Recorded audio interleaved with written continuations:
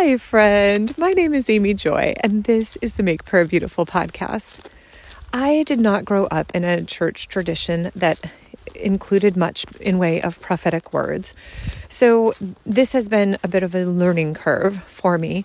In April of 2020, I joined a mastermind where the instructions were that we were 6 Christian businesswomen and we were supposed to present a problem, and then the other 5 would not necessarily look at their own experience, but would offer what the Lord was kind of bubbling up in their hearts as a way of answering the question or speaking into the person's identity. And this was profound for me. One of my favorite pictures was that one of the women was like, I see you like a banana and you're just being peeled and about to be eaten or something. It was just delightful. And for me, it was very humorous. I personally like bananas reasonably well, but it's like the kryptonite for my husband. He absolutely cannot handle them. So I did think that was a little bit humorous. But overall, what I found over the few months that I was part of that group was that the prophetic words, they started to inform my life. They informed my identity and made my decision-making more clear than perhaps it would have been otherwise.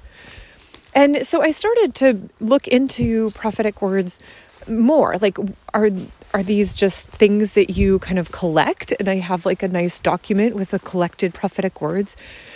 And what fascinated me is I came across some teaching by Dano McCullum, and he talked about how for a long time he would get prophetic words and they would be so beautiful. And he said it was kind of like I would put them on the shelf and admire them. Like, oh my goodness, what a beautiful prophetic word this is. But he said sometimes it would be decades and nothing would be moving towards the fruition of the prophetic word.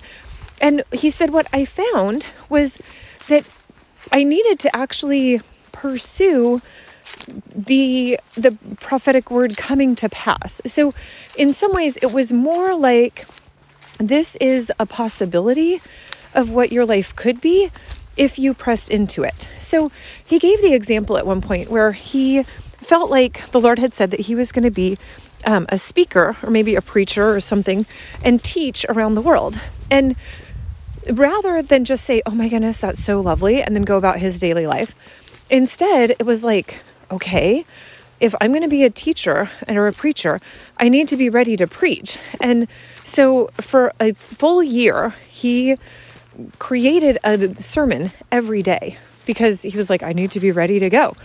And then it was either day 365 or day 366, he got a call from someone and they said, hey, we were wondering if you could come and speak to our youth group. And then from that point on, it was like the floodgates turned on and he was never again lacking for the opportunity to speak because he had trained himself. He had honed his ability over the course of that year in order to be ready that when the call came, he had a lot of experience at that point developing sermons, quite a lot. And so I love that picture of saying you don't just get a prophetic word and kind of stick it up on the shelf and say, that's super nice, I can't wait for the Lord to bring that to pass.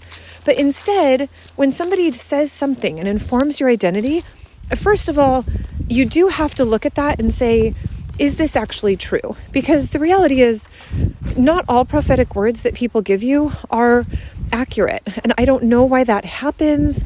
I wish I did. But if somebody has said something to you that does not ring true, or it makes you feel sick to your stomach, which is usually what happens with me, or just otherwise is just off, then what Dano would say is you have the permission and the responsibility to flush that word. And he actually makes it sort of like you're flushing a toilet. So you just flush it away. Say, this is not for me. I'm not in agreement with this. No.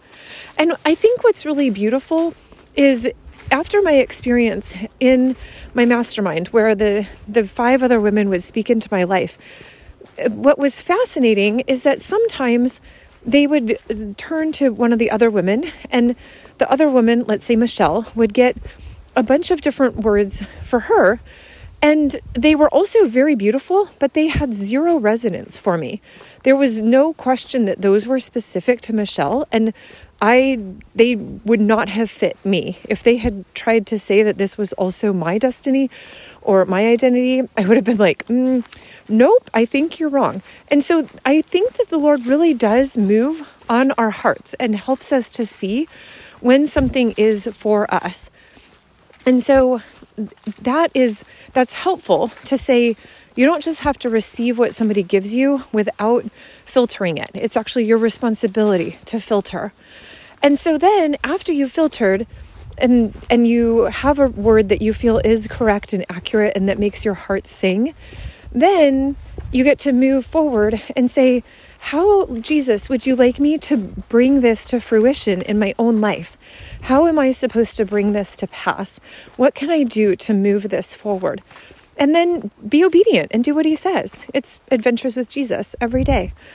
So, Lord Jesus, I thank you that you reveal what you're doing to your servants, the prophets. I thank you, Jesus, for your prophetic ministry that goes forth on this earth.